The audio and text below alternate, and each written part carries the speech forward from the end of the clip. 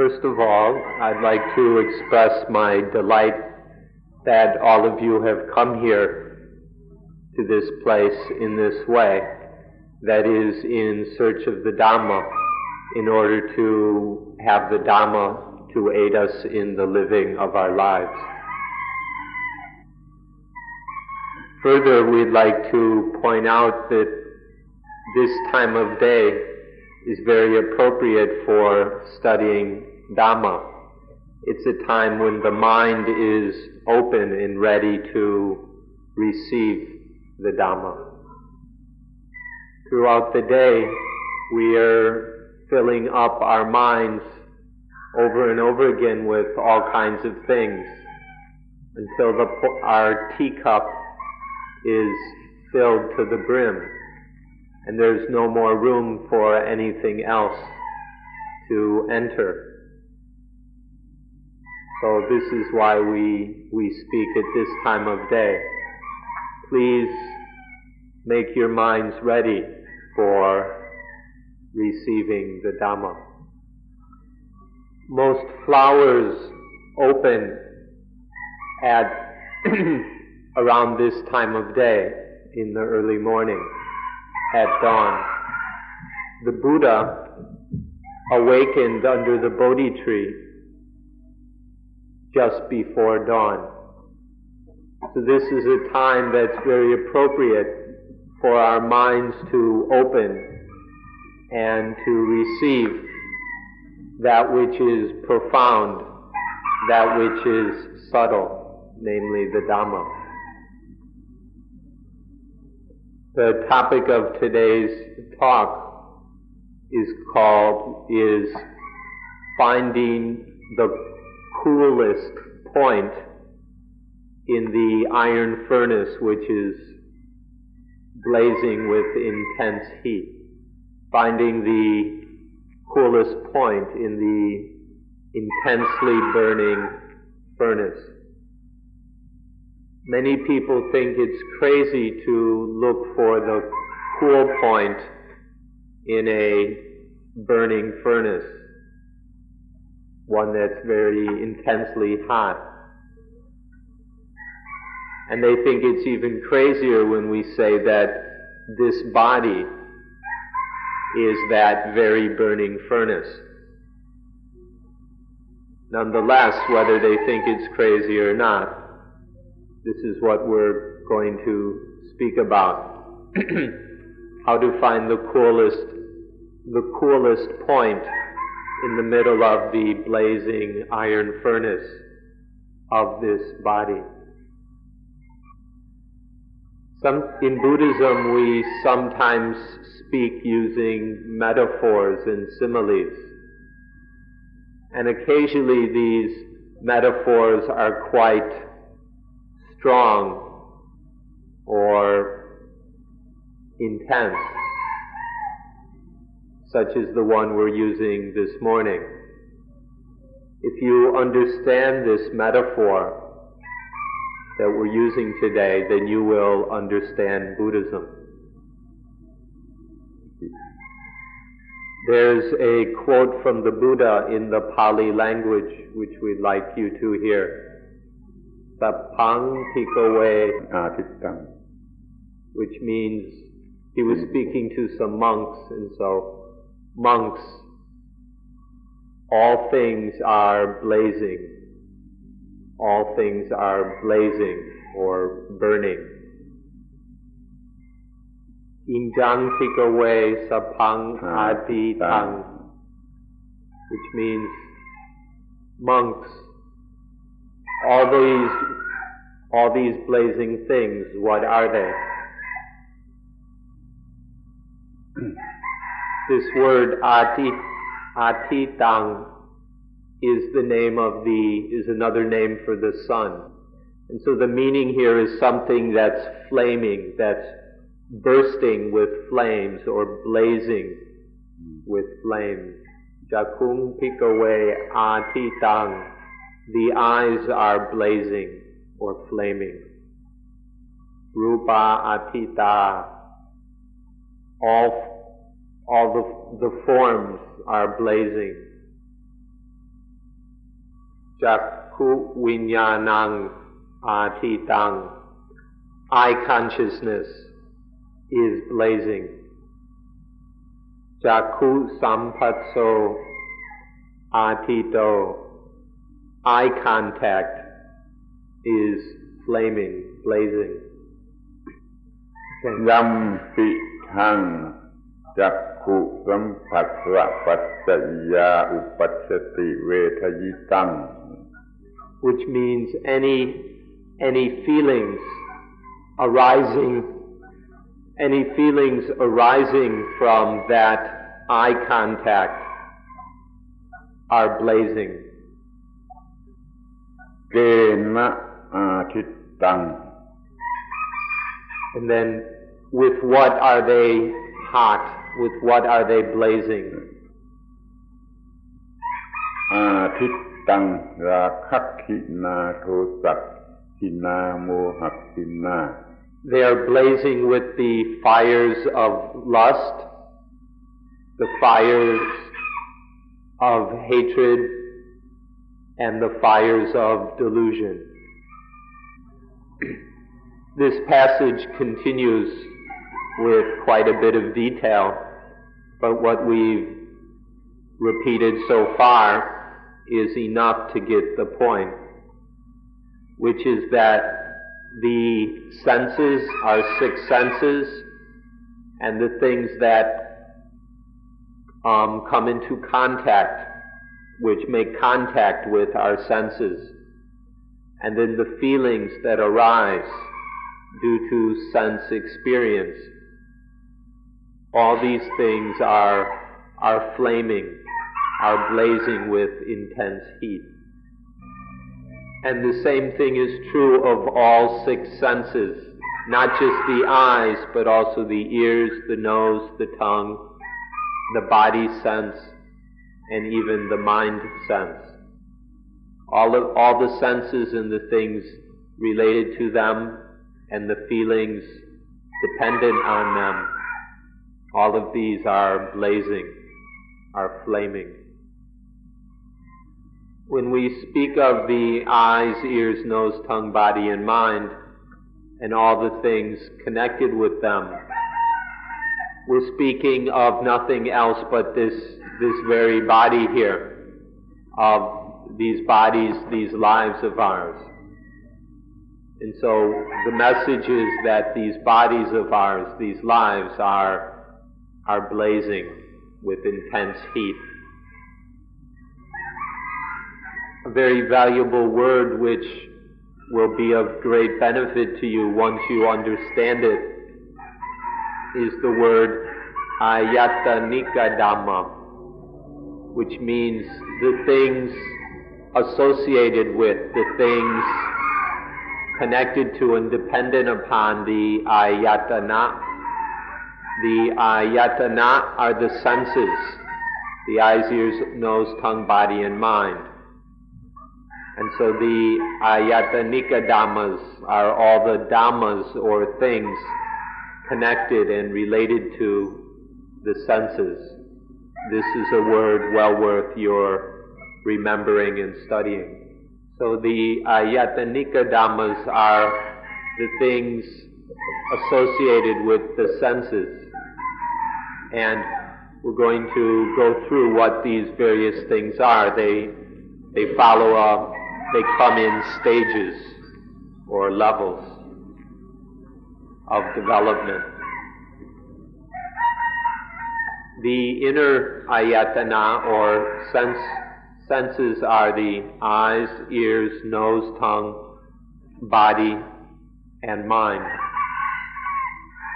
The outer ayatana are the pairs, the things that match up with the sense organs, namely forms, sounds, odors, flavors, physical sensations, and mind objects. Then there is the consciousness, the knowing of the sense objects. This consciousness called vijnana. There are 6 kinds. eye consciousness, ear consciousness, nose, tongue, body, and mind consciousness. One for each of these 6 ayatana. When there are these 6 kinds of sense consciousness, then there are also the 6 kinds of phassa, or contact, which means sense contact, sensual experience. When there are these 6 kinds of contact, then there are 6 kinds of feelings. The feelings dependent upon the eyes, the ears, the nose, tongue, body, and mind. If we count the different groups or sets, then there are the first is the inner senses, the sense organs, then the outer senses, the sense objects, then the 6 kinds of sense consciousness, then the 6 kinds of contact, and finally the 6 kinds of feeling. There are five sets, each having 6 members.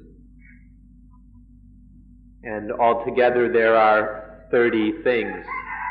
5 sets of 6 means 30 members or elements. This is a general principle throughout the Buddhist scriptures. The Buddha talked about these 30 things over and over again.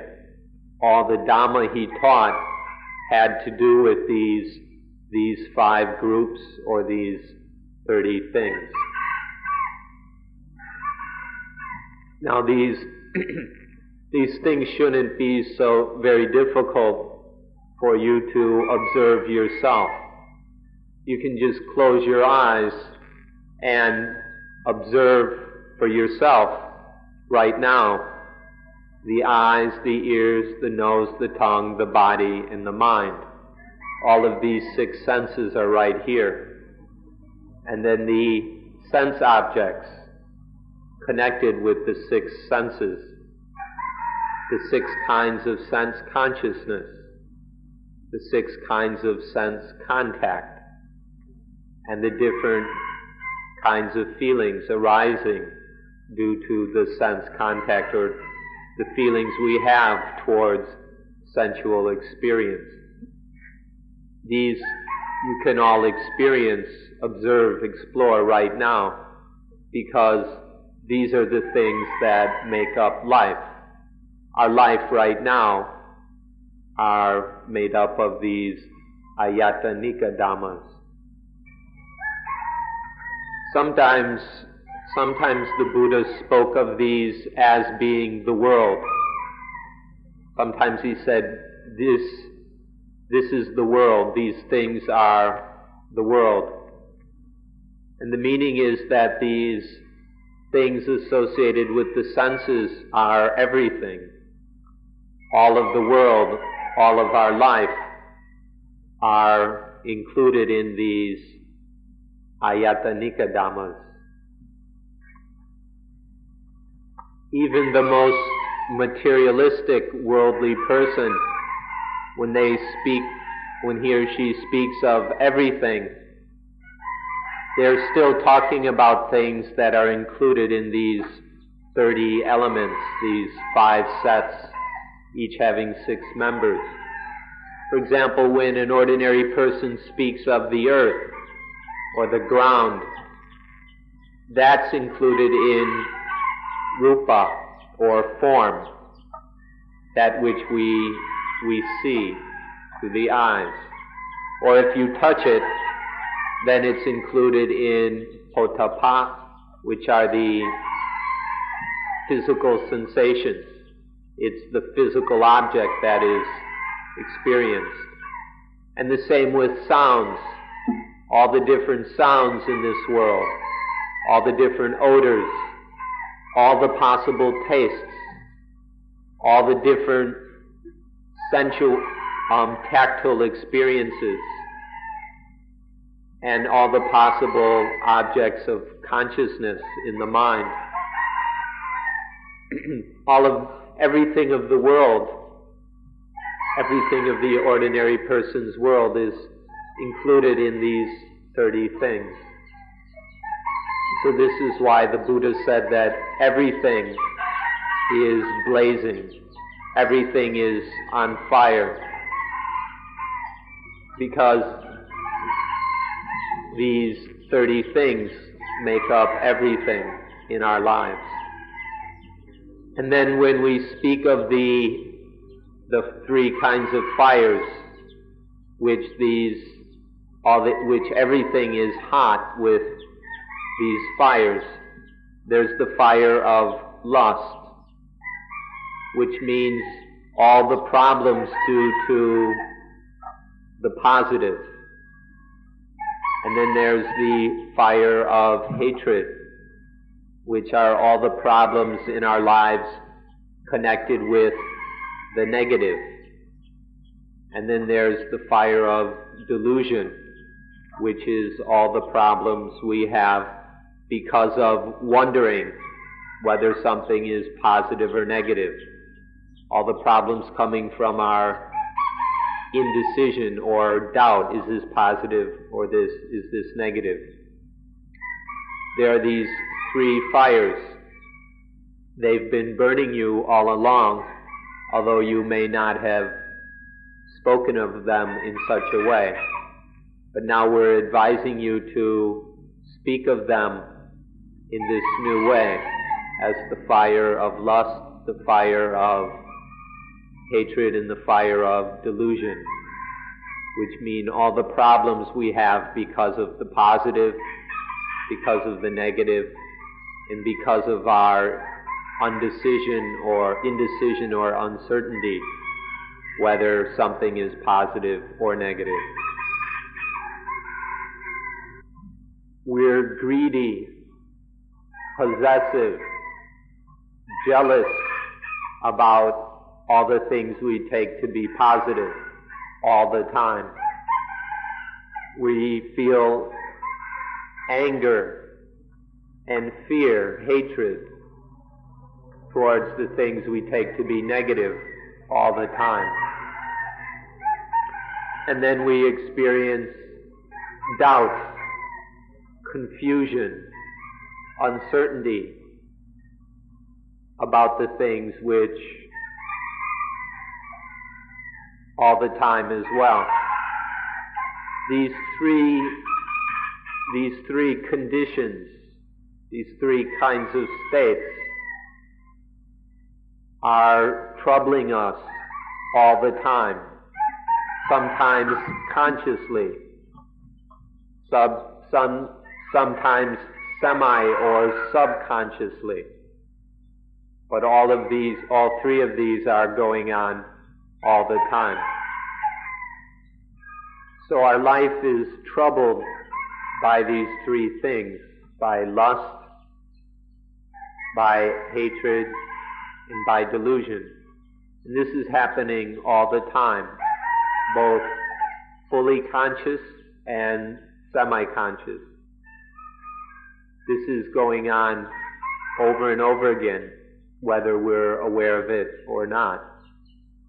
And so this is the meaning of the words that everything is blazing and burning with the fires of greed or of lust, hatred, and delusion.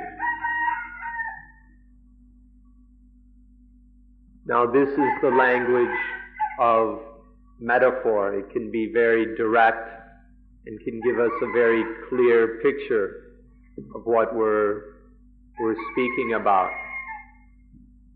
Now all of these fires are blazing within us, although many may be unaware of it. In fact, many people, rather than seeing things this way, are quite infatuated with these fires, especially the positive. People are quite big on the positive. So they also give a lot of attention to the negative, although these are the sparks which start the fires burning. These are burning over and over again whether we're aware of it or not.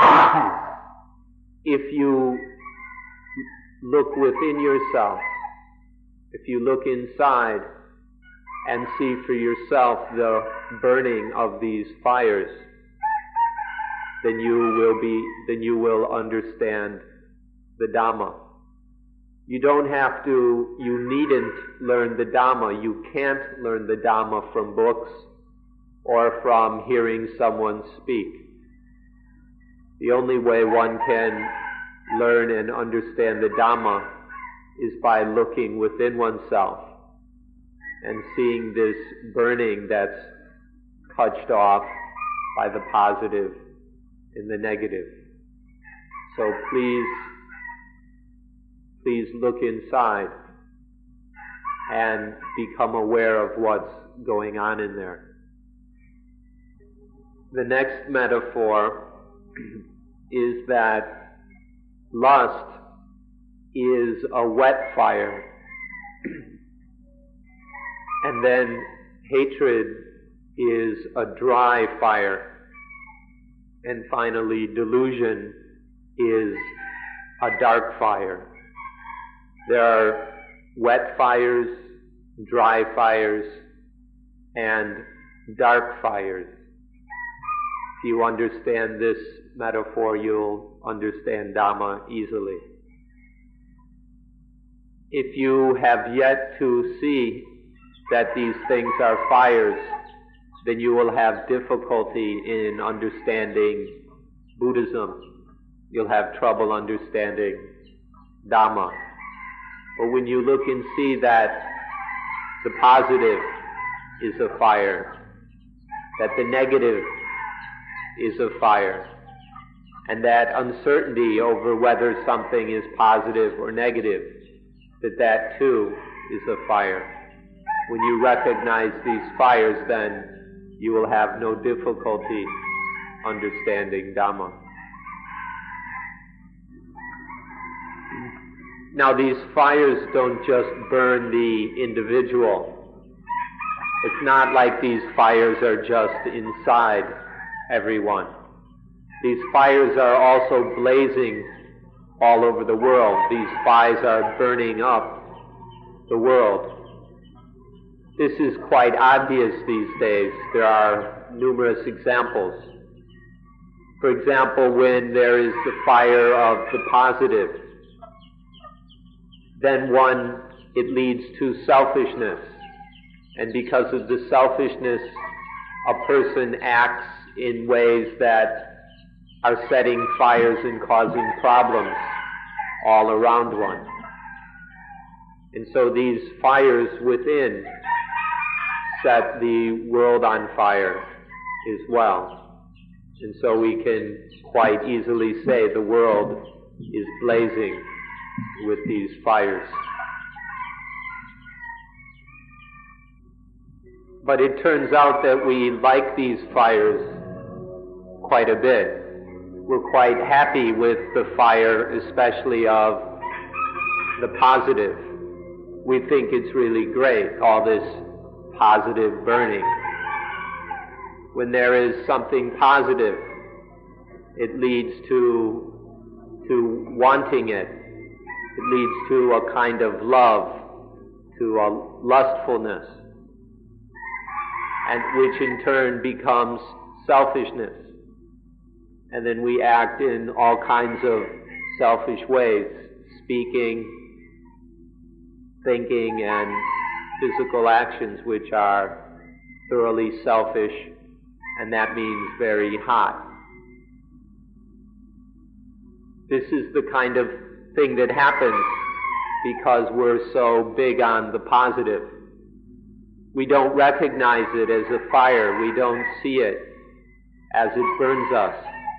And so we think it's quite wonderful. We're very happy with it, in spite of the fact that this fire of positive leads to all kinds of foolish love, leads to a kind of ignorant love.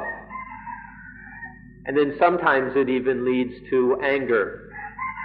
When we don't get the positive, when we don't get what we want, we become angry. And so the one fire ignites another fire, and the fire spreads through selfishness and selfish actions.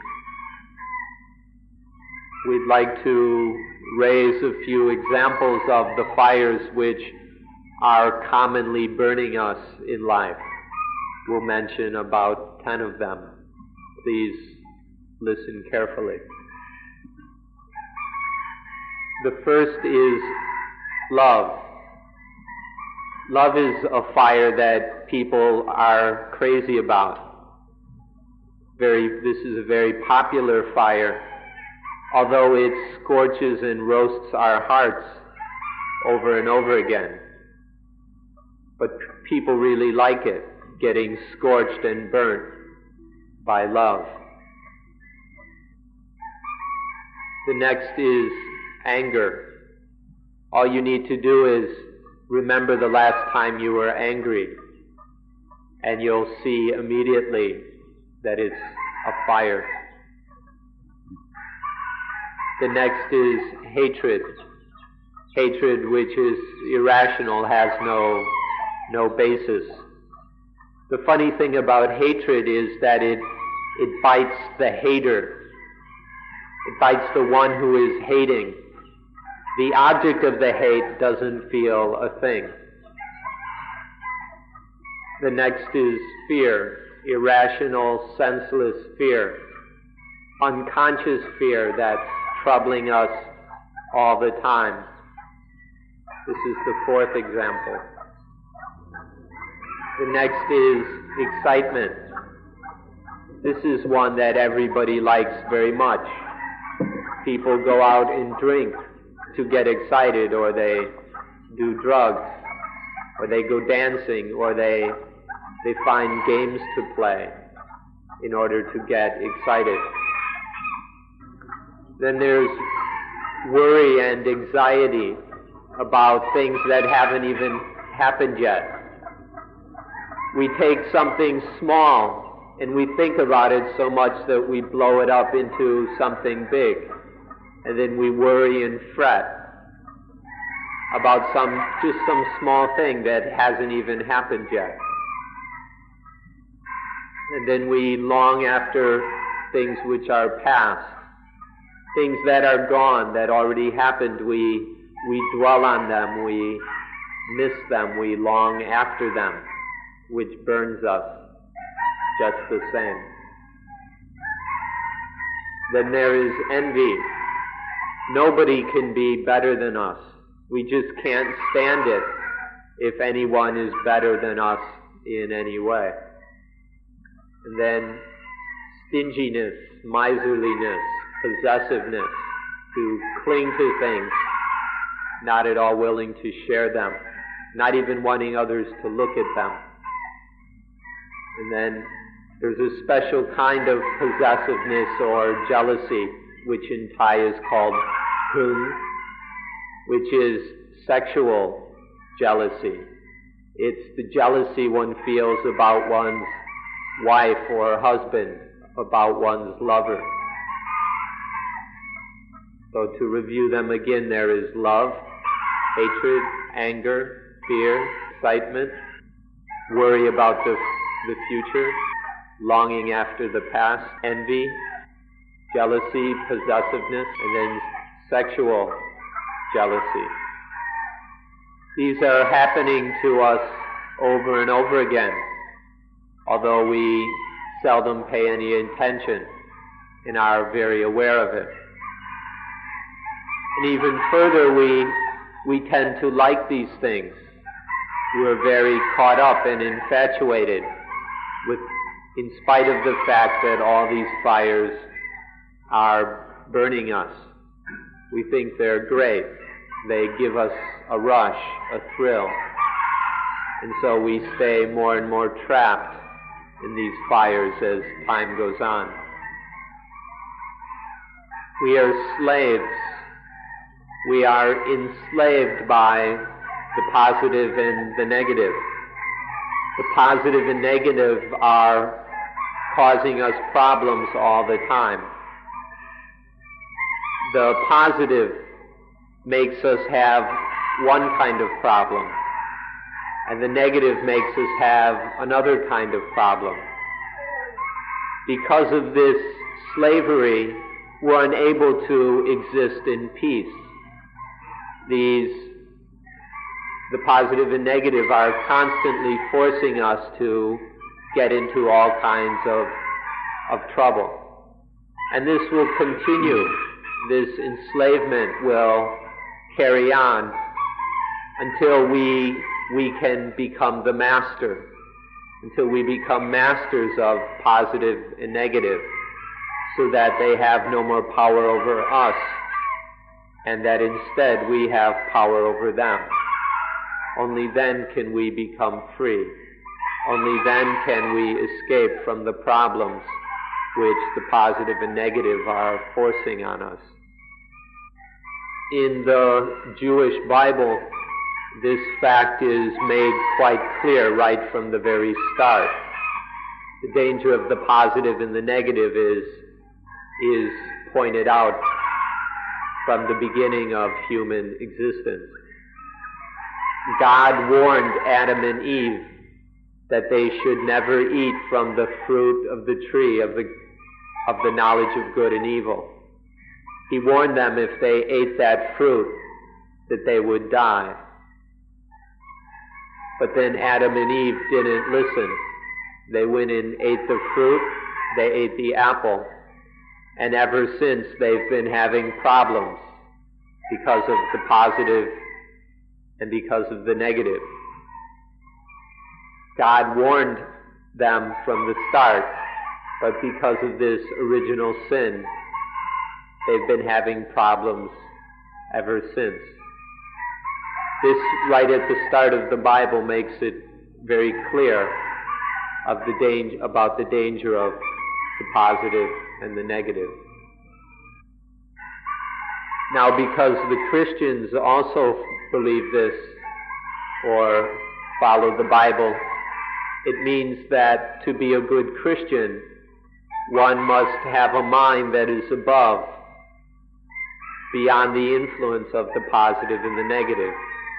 To be a good Jew, one must follow God's original command, which is to not be trapped in the positive and the negative.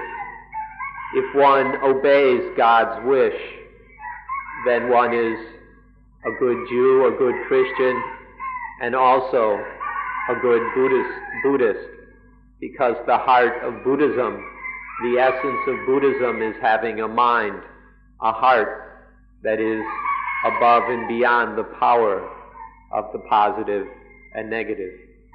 In the East, the message is the same. In Taoism of Lao Tzu, the teaching of Lao Tzu in China is that one should not attach to yin and yang. If one clings to yin or yang, that's the same as attaching to the positive and the negative. As soon as one attaches to them, then all kinds of troubles are pulled down on our heads. So even in the Far East, there is this message to not attach to positive and negative. If one is a slave to the positive, one must love. If one is a slave to the negative, one must hate. If one is a slave, one is constantly being pushed around by these emotions, and we have to struggle and fight all the time. It's too much for us. It drives us crazy, creates great pain and misery for us. And so the teaching of Taoism, of Judaism, Christianity, Hinduism, and Buddhism is the same. All of these traditions teach that we should be above and beyond the power. We must raise our minds above the influence of positive and negative. As soon as we attach to the positive or the negative, a flame bursts out. As soon as there is attachment to one of these, the flames burst forth, and life becomes a blaze, becomes a torment. Whenever we attach to the positive and the negative, this life becomes a burning furnace, a blazing furnace, instantly. At Christmas time or on birthdays, or when people go to the church or the temple to get a blessing, they're always given something positive. We're always wishing people the positive, because we don't know that we're just wishing them to be burnt, to get blasted and scorched by these fires. We mean well, but we're just wishing people more burning. Another fire which you are able to see but you never bother to look is the fire of time. Always having to be running, competing and chasing after time. The more we attach to positive and negative, the more desire there is. The more desire there is, the faster time runs. When we have a lot of desire, then time runs very fast. It's so fast we can never keep up. When our desires are strong, then time is always way ahead of us. And this creates lots of suffering for us, because we can never keep up, because we're always behind this time. We are often made miserable. This is because we attach to the positive and the negative. Please understand the meaning of time in Buddhism.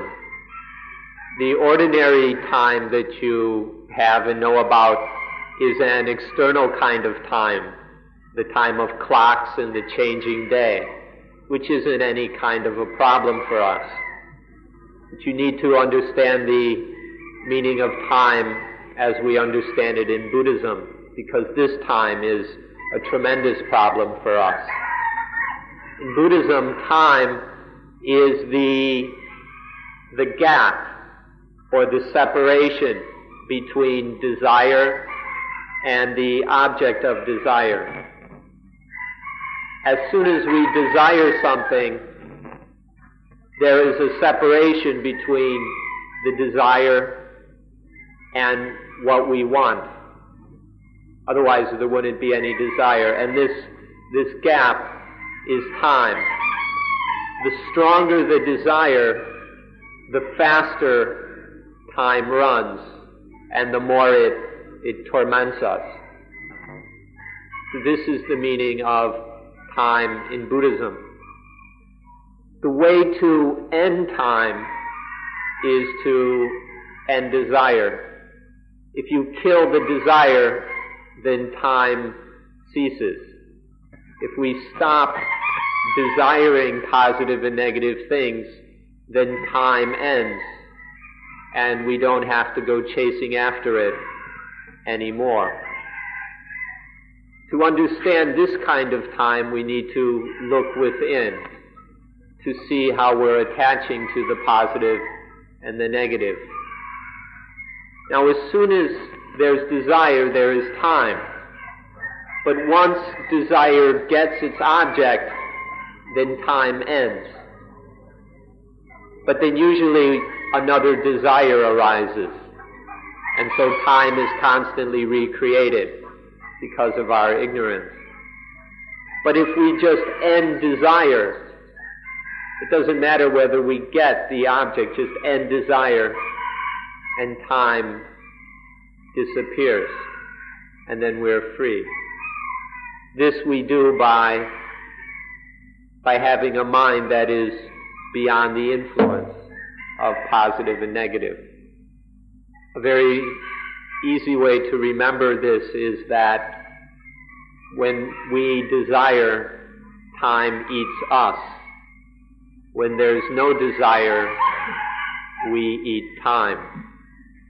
When we desire, whether in a positive way or a negative way, then time eats us. But as soon as that desire is finished, is gone, then we eat time. This is the way it is according to the principles of Dhamma. This is how the Dhamma is.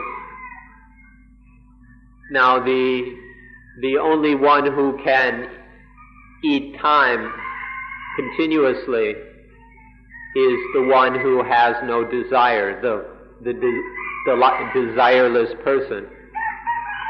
And the one who is desireless is namely the Arahant, the perfected human being, the person who is beyond all ignorance.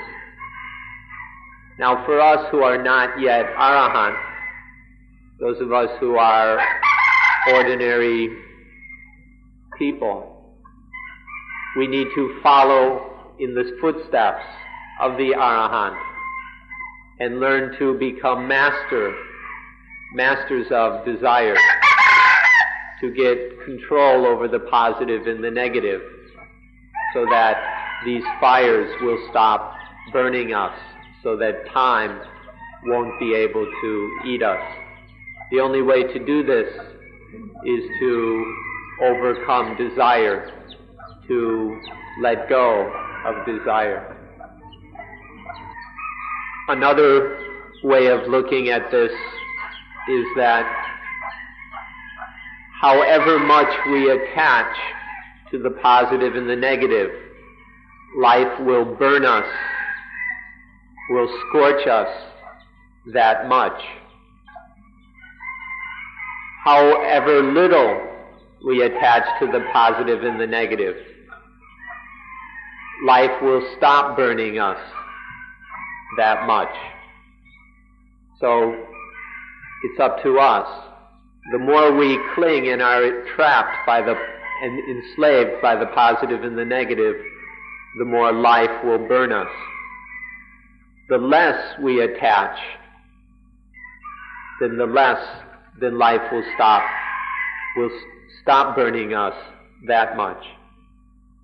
So this is how we can find the coolest point within the blazing furnace of life. The next question is, where are we going to put out the fire? This is something that people generally overlook. We put out the fire at the fire. It's so simple that people overlook this. Wherever the fire is, that is where we must put it out. Whatever is burning, that is where we must discover the extinguishing of the fire. So wherever something is on fire, that is where we must find coolness. People don't see that we find the end of fire within the fire. We discover the quenching, the cooling of the fire in the fire itself. This is the meaning of finding the coolest point within the blast furnace. So when the eyes, ears, nose, tongue, body, and mind, when the sense objects, sense consciousness, sense contact, and the feelings, when these are the things that are burning, when the senses and the things connected with them are the things that are on fire, that's where we must put out the fire. We put out the fire in the eyes, ears, nose, tongue, body, and mind, and the things connected with them, consciousness, sense experience, and the feelings. This is the same as if you have a blast furnace, you have to put out the fire in the blast furnace. That's the only way to cool it down. And in the same way, we need to extinguish the fires that are blazing and burning our eyes, ears, nose, tongue, body, and mind, and the things dependent upon the senses. No matter how hot a blast furnace can be, no matter how many thousands of degrees Celsius a blast furnace can get, one can cool it down by lessening the fuel. If one puts in less and less fuel, then the blast furnace will steadily cool down until the fire can go out and it can cool down totally. In the same way, we can practice to lessen the attachment to the positive in the negative. As high as the flames can blaze, they can cool down just the same. The more we attach to the positive and the negative, the higher the flames will shoot. The less we attach to the positive and the negative, the more the flames will cool down. And so we can practice this way. We can lessen the attachment to positive and negative so that the flames will decrease steadily until one day they go out. There's a statement which we doubt anybody will object to, which is that the more we decrease foolishness, the more intelligence will increase.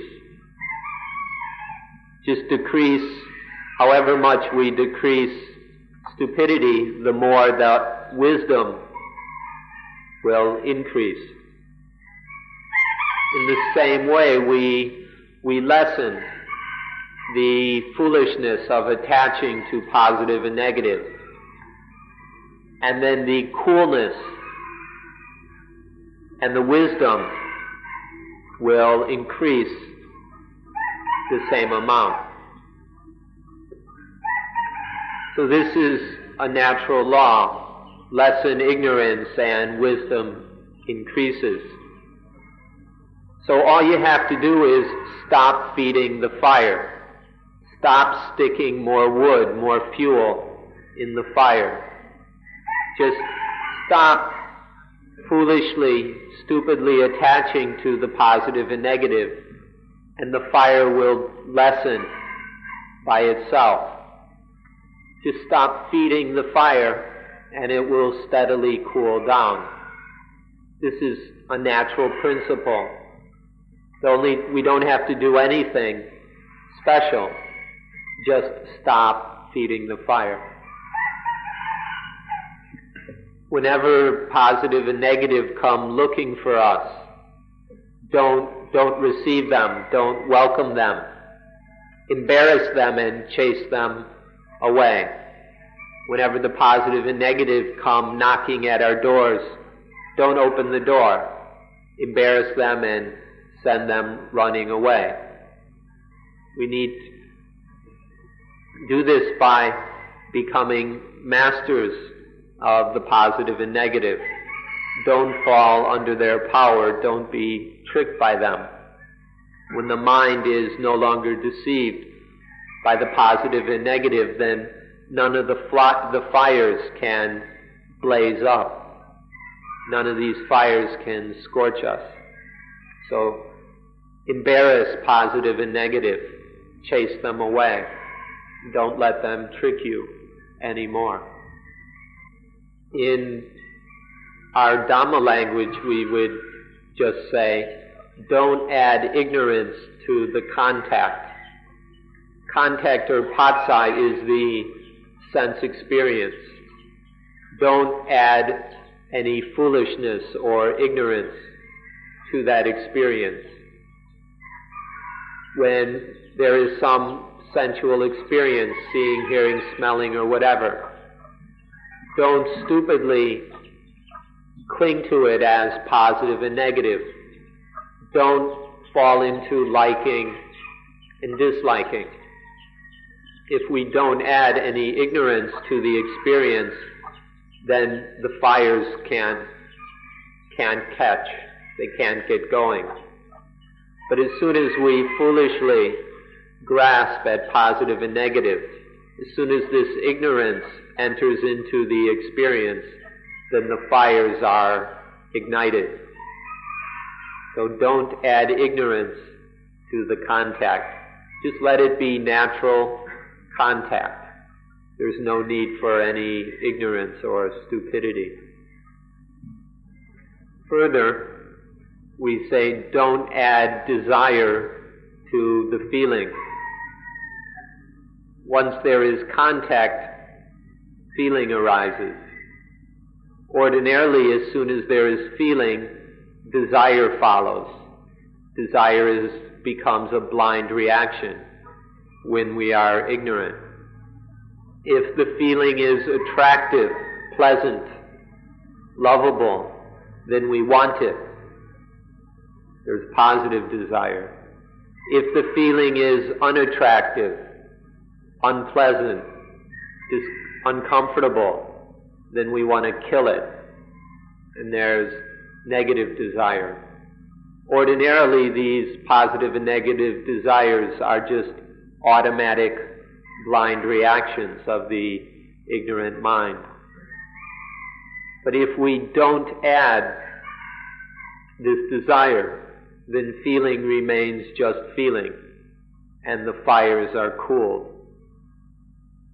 By not being stupid about feeling, by not wanting pleasant feelings and wanting to kill unpleasant feelings, by not getting caught up in, being infatuated with, obsessed with feelings, then desire doesn't get added to them. When desire isn't added to feelings, then things will remain cool. Feeling can come in positive forms and negative forms, which leads to positive and negative desires. When the feeling is positive, then we want it. We want to have it or get it or keep it. When the feeling is negative, we want to kill it. And so there are positive and negative desires. And these positive and negative desires lead to positive and negative actions. When there's positive desires, we search for the object of the desire. When there's negative desire, we act to destroy things. And so there are many positive and negative actions in this world which keep the world blazing and on fire. Because we're deceived by the positive and negative of feeling, feeling becomes ignorant. When we're tricked by the positive or negative appearance of a feeling, then we get that feeling is ignorant. An ignorant feeling then leads to desire, which is always ignorant. And then all kinds of ignorant, selfish actions arise. But when we're no longer ignorant about feeling, when we're no longer tricked by the positive and negative aspect of feeling, then the fires stop blazing. Life is no longer a big fire. The most evil thing about this all is that this infatuation or being tricked by the positive and negative leads to self. The self or the ego arises because we've been tricked by the positive and the negative. And once the self appears, then there follows selfishness. And selfishness is what causes all the problems in this world. And all suffering, all dukkha, is due to this selfishness. But if we are not tricked, if we don't get stupid about the positive and the negative, then self doesn't arise. The concept of self or the ego doesn't appear.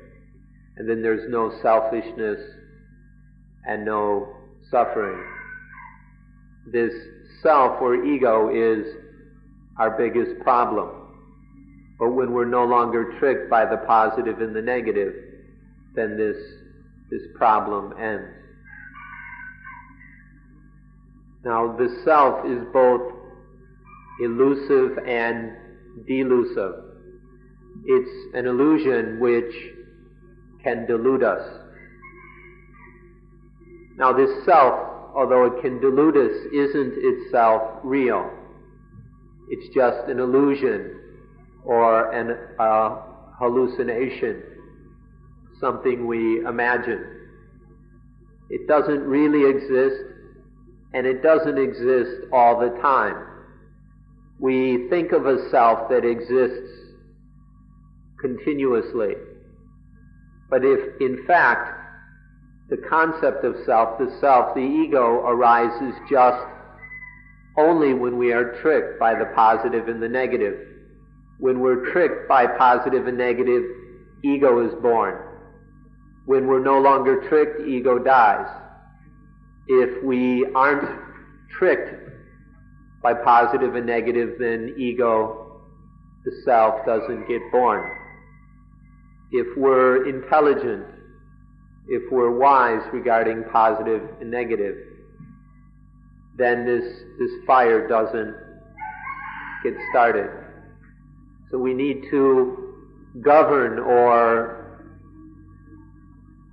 control the positive and the negative so that the ego doesn't get born. So this is how Buddhism looks on the self. Other traditions, other theologies may think of the self differently. That's up to them. They're welcome to think whatever they wish. But in Buddhism, we recognize that wherever the self appears, there is the basis for the fire. There is the fuel for the fire. That's where the fire is born. And so Buddhism seeks to remove, to eliminate the self. So there's nothing to burn anymore. There's no place to catch on fire. No matter what others will say, we say that the self is where the fire starts. The self is what burns. If there's self, then life is burning and scorching. But remove the self, remove this illusion, no longer be deceived by the concept of self, and then the fires cannot happen. This is how we view the self in Buddhism. So this is something we can watch in ordinary life, just by observing the senses and what happens with them. One can see all this for oneself. Naturally, or in reality, there's just the activity of the senses. But with mindfulness, we can observe how ignorance complicates things. When the eye sees something, in fact, it's just the nervous system. The part of the nervous system associated with the eye is seeing. But because of ignorance, it becomes I see, or ego sees. When the nervous system associated with the ear hears a sound, because of ignorance, it's taken to be ego hears, me hears. When the nervous system connected to the nose smells an odor, then it becomes ego smells. When the tongue tastes something, it's not just the tongue, it becomes ego tastes. When there's physical sensations through the body, it's not just the nervous system is feeling something, it becomes I feel, ego feels. And when a thought, a memory pops into the mind, it's not just the mind experiences, it becomes I experience, ego experiences. Because of ignorance, the sensitivity on all of the 6 sense doors is taken to be me, taken to be ego. Now, Buddhism has one attitude about the self. Other places may talk about the self differently. For example, there are many religions and teachings that insist there is a self or a soul or an atta, an atman, some kind of spirit, self, soul, or something. They say this really exists, that somewhere in this body or in this life there is a soul or a self. Where Buddhism teaches there is only 2 things, body and mind. Life is made up of body and mind, and that's all. There are others who insist that there's a 3rd thing. There's body, there's mind, and there's the soul. Or they may call it the Atman or the self. They may use somewhat different terms, but they're speaking there's a body, a mind or a psyche, and then some kind of soul. Some of them teach this way. And what's kind of funny, some will even go and say that when we sleep, the soul or the self goes wandering around to astral planes or who knows where. And then, in order to wake up, it has to come back. And if it doesn't come back, we never wake up. That's not the Buddhist teaching. This teaching of a 3rd thing is not Buddhism. In Buddhism, there's just body and mind. That's all. That's all we need. Another example is when a knife cuts a finger. When a knife cuts the finger, if there is ignorance, then it becomes the knife cut me, the knife cut ego. Now, in reality, there's just a finger with a nervous system and a knife, and the knife cuts into the nerve, into the finger. It stimulates the nervous system, and pain is felt. It's a very natural, ordinary process. But while this happens, if there is ignorance, if there is the stupid idea of self, of me, then it becomes the knife cut me, or ego got cut. So this is why we say, don't be stupid at contact. When there is contact, don't be foolish and cling to it as me, as ego. If we stop being stupid at contact, then life will stop burning. Life won't blaze up into fires anymore. When we are foolish and cling to contact as self, then the fire starts burning. The fire blazes. When we end this ignorance, when we stop clinging to the contact as ego, then the fire ceases. The blazing ceases. So it comes down to this: whether we cling to contact as being me or not. No me, no fire. When there's me, there's lots of fire. Things are very hot and painful. So We ask all of you to not be stupid about feeling. Don't let feeling be taken over by ego, and then life won't blaze, won't burn anymore. We'll be able to find the coolest point in the blast furnace.